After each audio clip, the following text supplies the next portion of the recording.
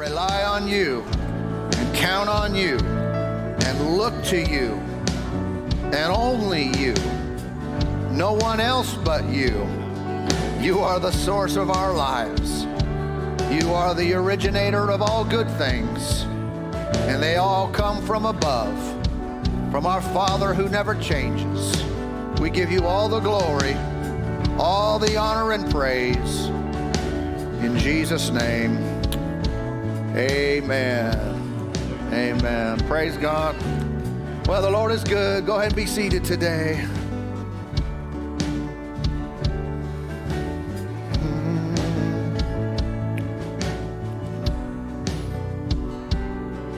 Praise God.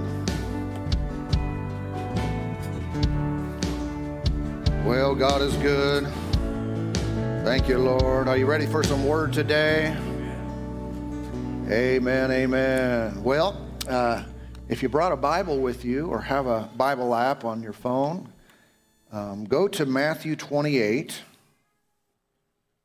Welcome again, everybody. If you're new with us, we're glad you're here. If you don't know who Matthew is, he's a cool guy who wrote a book about Jesus. We're going to read one of his writings first. Matthew 28, I'm teaching a series called In Control. In Control. If you have a church background, it's very possible that I mean the exact opposite of what you think I mean. When I say in control, I am not about to say God is in control and broad stroke all of life and existence with that phrase, because it's not true. It's true in certain categories. It's not true in others. We want to have a good understanding of this so we know what we're supposed to do. Because if we think God's supposed to handle this and he says, no, you're supposed to handle that, we're at a standstill, right? And someone has to do something. So we learn what's our job, what's his job, what he's in charge of, what he gave us to be in charge of. And you have to think a little deeper than kindergarten. Everybody okay with that here today? I know a lot of churches these days don't go anything deeper than kindergarten, but, you know, I'm not saying we're superior, but I believe the Lord wants us to, here anyway. People do what he leads them to do. Matthew 28 is where we've been starting this series. Verse 18, and then Jesus came and spoke to them, saying, all authority has been given to me in heaven and on earth. Go therefore and make disciples of all the nations, baptizing them in the name of the Father and of the Son and of the Holy Spirit, teaching them to observe all things that I have commanded you. And lo, I am with you always, even to the end of the age. Amen.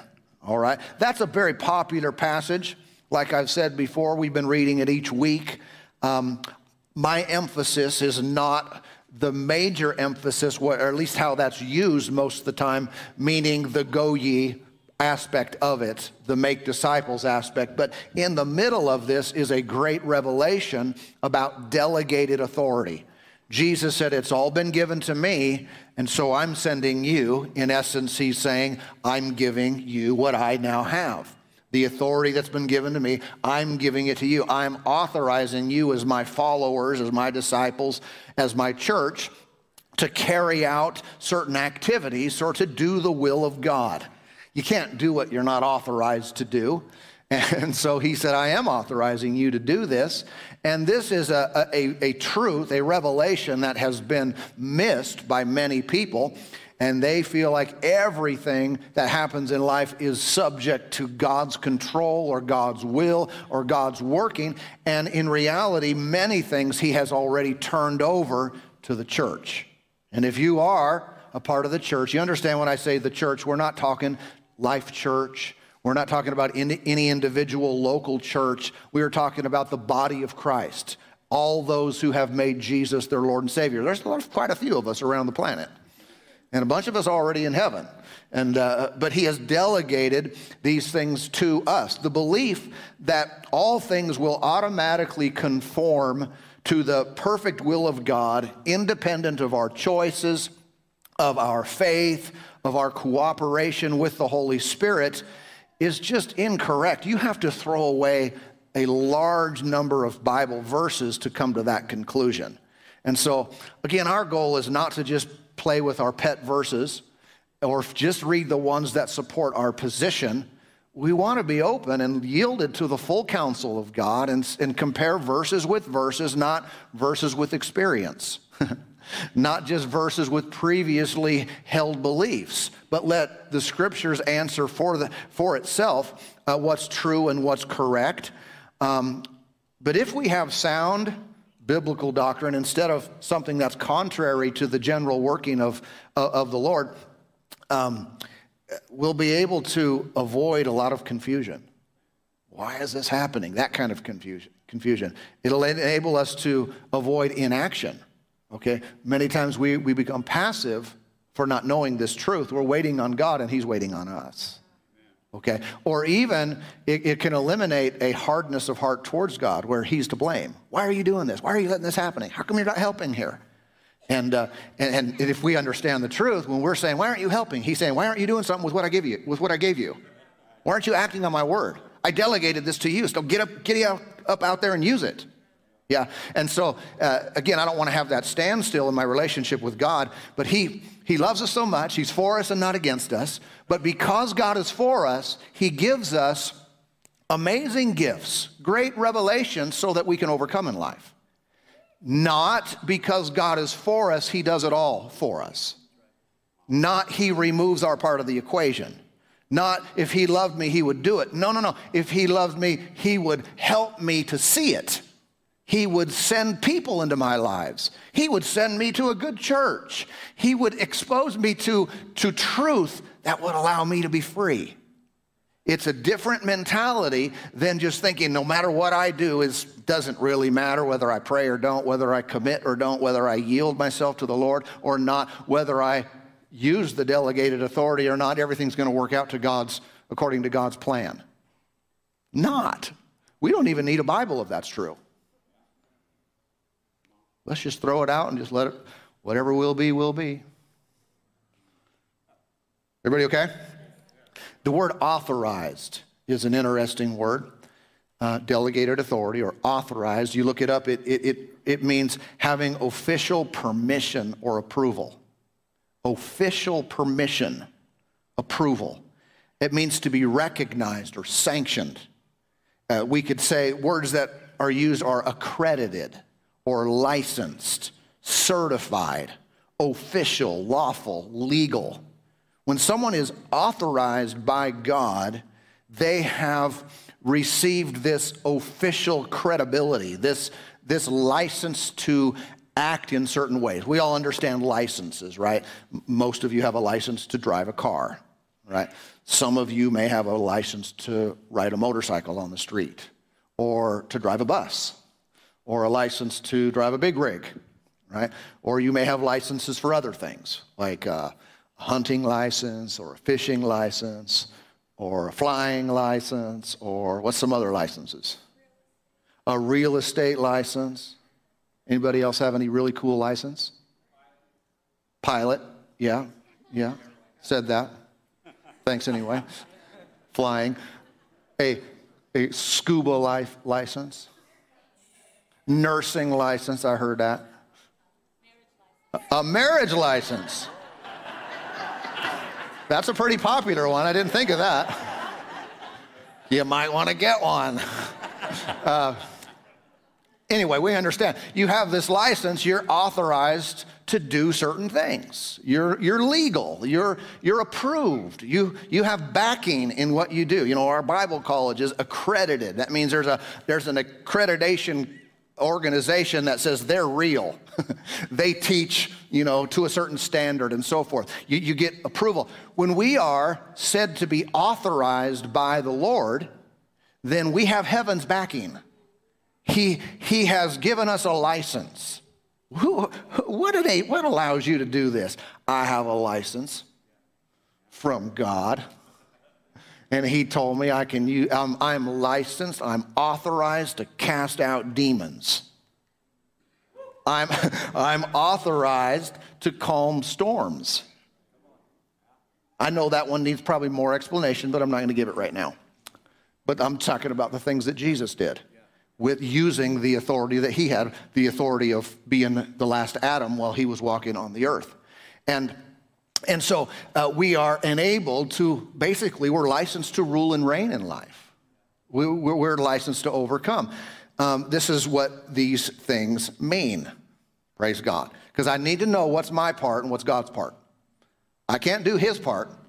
Now watch, he can't do my part. Well, see, well, he can't? Well, why can't he? He's all powerful. I know, but he turned it over. He delegated it. The gifts and callings of God are irrevocable. He knew when he gave it away that he was literally giving it away. He knew when he gave it to Adam, dominion over the earth, that if Adam gave it away to Satan, it would be a little bit of a chore to get that back. And that's Jesus on the cross and the great, great work of redemption. And when he authorized the church through his name, he really did authorize us. So now you're in charge of some things. And God will never override you. So I just want him to do it for me. He won't. He loves you and hates to see you suffer in any way. But he did turn some elements to life over to you. So the way to overcome is to learn how to swing a sword. Right? Sword, the word of God. Right? I need to learn how to wield this thing. I need to learn how to navigate in the kingdom of God. Jesus said in Luke 10:19 to his disciples, "Behold, I give you the authority to trample on serpents and scorpions and over all the power of the enemy, and nothing shall by any means hurt you." So notice the language. I give you authority. I authorize you. Here's your license. You have a license to trample on serpents and scorpions. I'm authorizing you, so when you go out and these critters are trying to get you, you have been authorized by God himself to trample on them. What does that mean? Well, in Acts, in the book of Acts, we see one day when they were building a fire on Malta, Paul was helping with the fire, and this viper, as it says, jumped out at him. Everyone thought, and bit him. Everyone thought, he's dead. It was a poisonous snake. He just shook it off in the fire. Why? He's been authorized. He has power over serpents and scorpions. Yeah. So you're saying we could do that? Listen, I'm not saying it. Jesus said this. I never want to water down the word to match people's experience. I want to make my experience come up to the standard of God's word. Yeah. Say, well, that was written just to the disciples. It's way more written to us than them, because that was before Jesus defeated the devil in his permanent defeat at the cross. When he was raised from the dead, now he said, all authority has been given to me, and I'm sending you. Yeah, so we have that plus over all the power of the enemy. I don't know how many of us really think this, that when we go out and do life and serve God and do his work, that the enemy can't touch us. Too many times we entertain the thought that he can. And it's dangerous, and you never know what might happen to you. Something evil could happen to any of us at any time. Where did Jesus teach you that? You've been watching the news, which I recommend you stop, because they are 100% lying to you about a lot of things. But that's the same subject, so we've got to listen to the Lord. We want our experience to come up to his word, not our experience to go down to common experience. Amen. And, I don't have a whole lot of experience with wild animals and things, and I'm not going to try to do that. I don't go to the zoo and jump in the lion's cage or anything to prove that Jesus is powerful in me. But I do remember, I wasn't planning on telling this, but I'll tell it anyway.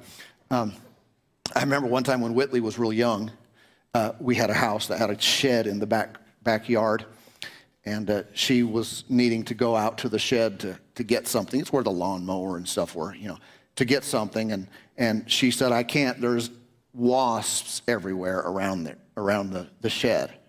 And this was really actually very fresh on my mind at the time. So I just said to her, well, why don't you just go tell them to leave? She said, okay. She was young. So she didn't question everything like so many grown-ups do. We don't have childlike faith. She said, okay. She didn't even question it, and she went out there, and I'm watching through the window now. And I just see her from the back, and she just stood there for a second and came right back, and she said, they're still there. And I said, well, stand your ground. You know, she didn't even wait for a second. I said, stand your ground. In fact, so I went out there with her. I said, let's just go out there. We'll just stand together. Watch, they're all leaving. I'm saying this out loud. But I say, watch, they're all leaving. And within seconds, I don't know how many, not many, matter of seconds, they're all gone. Where are they? They're all gone. We didn't have any, you know, that spray or anything like that. They just all left. Why did they leave? I have no explanation except we told them to leave. And apparently in God's kingdom, he authorizes his people over things on the earth. Now you might be skeptical in you. I don't know about that. I don't know if we can do that. Well, you probably shouldn't mess with it then. Because you'll get stung. But I pray that you would meditate on these things until it becomes real in you. Okay, I'll try it. No, don't try it. Do it. If it's not real enough, get the spray, the wasp spray, or whatever. You know what I'm talking about? And I'm not saying you're wrong for using the wasp spray even if you know who you are in Christ. I'm just saying these things work when you know them. They don't work as a theory. The things of God are never that way. I've talked before on different subjects of healing, many times actually, and one person came to me and said, because I think I was teaching about making a decision, a quality decision of faith. Faith is a choice. It's one of the things that it is. And so a lady came to me and said, so that's all I need to do? And I wanted to say, well, yes, but I knew in her voice she didn't get it. She just thought, oh, so I just basically do nothing. No, it's not do nothing. It's know that you have something. And out of that foundation, you speak. Out of that foundation, you make decisions that are in line with the Word of God. It's just not a passive activity. We need a true heart revelation for these truths to work. Let me show you that prayer over in Ephesians 1. Do you guys know about this prayer? Some of you do for sure. But in Ephesians 1, if you ever wonder what to pray, say, I don't even know what to pray for. I run out of things to say. Pray this. Pray this until you're blue in the face. Do people actually get blue in the face? Pray this until the blue is gone out of your face. This is Paul. He had great revelation writing to the Christians in Ephesus. And he said to them in verse 15, therefore I also, after I heard of your faith in the Lord Jesus and your love for all the saints, do not cease to give thanks for you, making mention of you in my prayers. This is odd a little bit to me. Look, he said, after I heard you believe in Jesus and your heart is full of love for everybody, I started to pray for you. I'm thinking, wait a minute. They got faith, they got love. They don't really need prayer. It's the people that don't believe. It's the people that are selfish and that people are unforgiving. They're the ones that need prayer. But Paul recognized, even though they're doing well, even though they had faith in the Lord Jesus and love for all the saints in their heart, they needed further revelation. You say, well, if they needed revelation, why didn't he just teach them? That's the thing is, he did. This whole letter is kind of a deep book. It's for mature people to grow. He was teaching them by writing this letter, but in the writing, he said, I'm praying that you get what I'm saying. It's like when Jesus would say, he who has ears to hear, let him hear. Not you automatically get it just because you have ears. Talking about getting it inwardly. Yeah? I mean, no, you can come to a service like this and hear the exact same message as everyone else in the building. And at the same time, some will get it. And some will go, oh. It's not the same. It's not equally dispersed. You can't steal revelation knowledge, but you can believe for it. He said, I'm praying that you guys get this.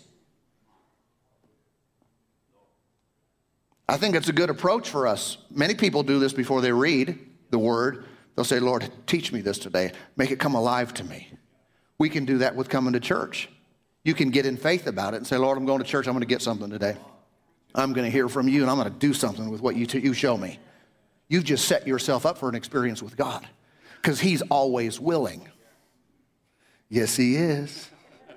Yes, he is. And if there will be a heart full of faith to receive these amazing truths, it'll set us free. So how do I know if I really get it? Well, one thing you can identify this with is how excited you are about it. If it's like, oh hum, you don't get it, you don't get it, you don't have it. You might say, well, yeah, but I can quote the scriptures. But it's mental to you. It's just you're just a library. How many think the library is exciting? It's just mental knowledge that you have acquired. When it's real in you, you're going to act on it. You're like, oh, this is so good. You want to shout. You want to praise right in the middle of it. You want to say, let's get the group worship team going again because glory to God, this is going to change my life. Something is alive in you. Let's see what he prayed. He said, verse 17, that the God of our Lord Jesus Christ, the Father of glory, may give to you the spirit of wisdom and revelation in the knowledge of him. Notice, not just that I would teach you what I know, my head to your head. I'm praying that the Father would give you this revelation spirit. Revealed means the curtain's pulled back and you really see what's inside. I'm praying that he'd give you that revelation and the knowledge of him. The eyes of your understanding being enlightened, that you may know what is the hope of his calling, what are the riches of his glory, of his inheritance in the saints, and what is the exceeding greatness of his power toward us who believe, according to the working of his mighty power, which he worked in Christ when he raised him from the dead. Someone said, I already know about Jesus dying on the cross. I already know about him being raised from the dead. Do you? So did they. Otherwise, they wouldn't even be saved. They wouldn't have faith in Jesus and love for everyone else. He said, you need to know this more. You need personally the Father to open your eyes so you see this like you've never seen it before. Because when you do, your days of living a defeated life are absolutely over. The devil stands no chance because this truth will make you free. And he goes on to say, and seated him at his own right hand in the heavenly places far above all principality and power and might and dominion and every name that is named, not only in this age, but also in that which is to come. And he put all things under his feet and gave him to be the head over all things to the church, which is his body, the fullness of him who fills all in all. I know I'm reading fast. You go back and read it slow. He's basically praying what I'm teaching. And he didn't get it from me. I got it from him. But his prayer is in essence telling you about who's in control.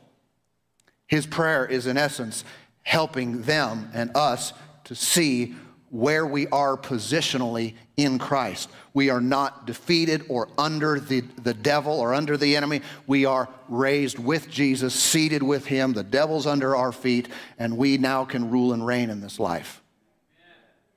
It's amazing. That's like right there. And it's been there like forever. And how many people, how many Christians today, we live defeated lives unnecessarily because Jesus defeated the devil and everything that comes against you. See, what's the answer? We've got to know it. And out of our knowing, out of that revelation, we speak, we act, we take a stand. Through this prayer, we can know how to deal with very specific situations in our lives. The Lord opens our eyes. That's what I'm supposed to do. And we speak out of that. Okay? The devil seeks to manipulate minds. He's defeated, so he wants to twist our thinking. Get us to believe something just off a little bit or off a lot of it. Yeah? And I want you to remember how tricky he is. Okay? Even with Jesus himself. You remember Jesus was tempted in the wilderness. The devil would come at him and tell him, turn this stone into bread and so forth. Worship me, all this stuff. And Jesus would answer him with scripture. It is written. So the devil said, I can play that game too. I see what you're going to do. You're going to defeat me with scriptures. So what did Satan do? He brought up other scriptures. He would twist the scripture. He would take things out of their setting. And he said, well, the Bible also, it is also written this, that the angels will bear you up lest you dash your foot against a stone. It's also written. Does he ever do that with us? Absolutely.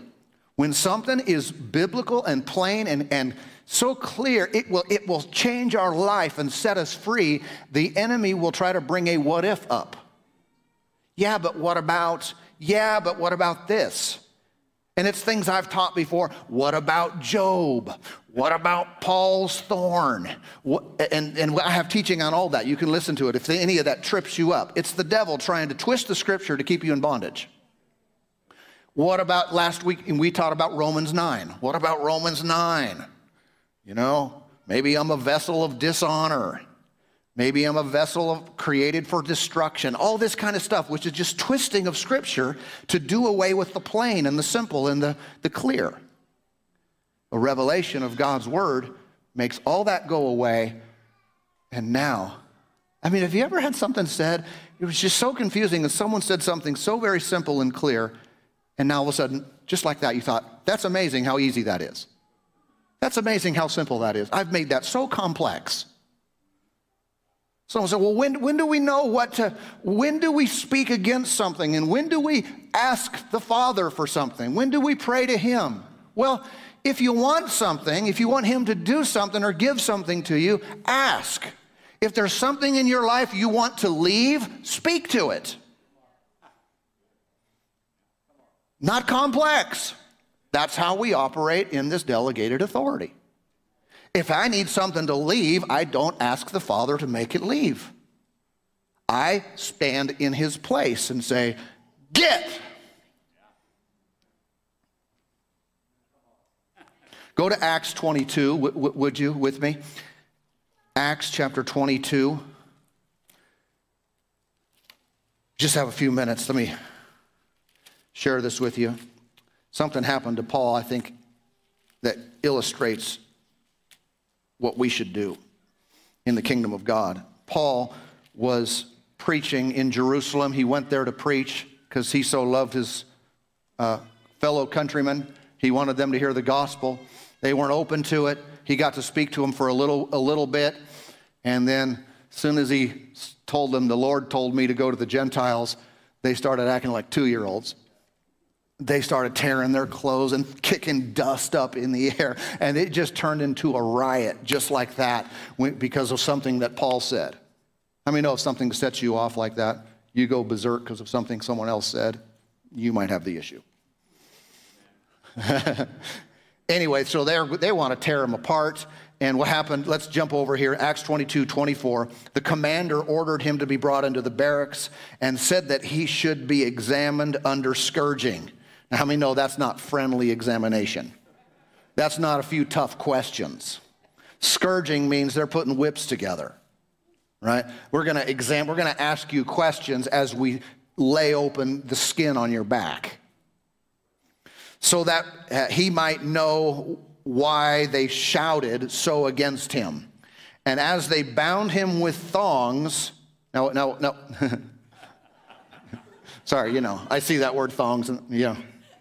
You know those flippers that people wear? Yeah. See, when I was a kid, we called those beach walks. And people, they call them, but when I came to Idaho a long time ago now, they called those thongs. Anybody know what I'm talking about? Now thongs turned into something else. This is none of those. This is the whips. Okay. As they bound him with thongs, so they're tying him up.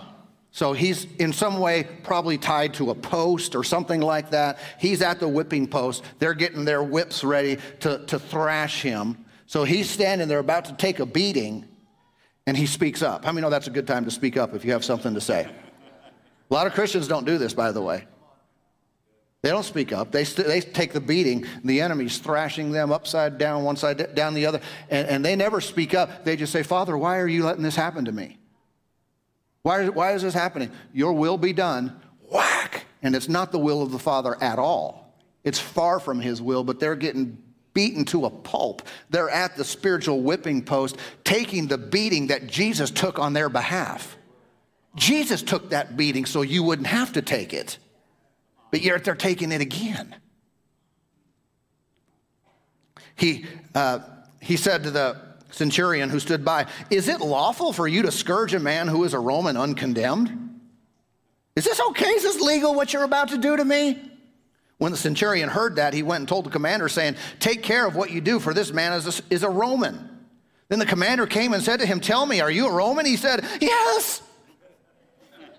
And Paul answered the commander answered, "With a large sum I obtained this citizenship." He bought his way in. And Paul said, "I was born a citizen." Then immediately those who were about to examine him withdrew from him, and the commander was also afraid after he found out that he was a Roman, because he had bound him. Now they had these natural laws. Paul had citizen perks, and he had to these things had to be proven against him. They couldn't just beat him to a pulp and then without a trial, that kind of stuff, just similarly to what we have in our country. But just like he had rights as a Roman citizen, we have rights as children of God. There are things that are illegal spiritually because of what Jesus did for us. Yeah, the beating, the punishment, the whipping, if you will, is for the unrighteous, for the guilty, for the condemned. But that's not who we are in Christ. Yet people are taking a beating all day long in their lives, in their finances, in their health, in their emotions, in their relationships. They're taking a beating. The enemy is just laying into them in different ways. And they say, "I don't know why this is happening. What's going on? What did I do to deserve this?" Well, plenty, but we don't approach God based on what we deserve. No, based on the blood of Jesus is how we approach him. Well, why is the Lord, your will be done? I guess I just don't see the big picture. Stop it. Stop it with that religious baloney. You don't see the big picture. Jesus died so you would be authorized to speak up. Remember when the scripture said Jesus was as a lamb before his shears, silent? Jesus didn't speak up when he's being accused, he's being laid into. He's just not saying a word. Why did he not say a word? So that you could say a word. So that we on the other side of this would not just take a beating. "I don't know why this is happening." So we would say, "Excuse me, Mr. Centurion, Mr. Demon, Prince of the Power of the Air, is this legal?" Because I say absolutely it's not legal, and you take your hand off me in Jesus' name. And you get your paws out of my finances, and you get them off of my children, and you get them out of my body. This is not lawful for you to do this. I'm redeemed of the Lord. The blood of Jesus has purchased me, has given me redemption and victory over you. You're not allowed to just pummel my life. Well, what happens if I don't know I can say that and I need to say that? Then I just take the beating.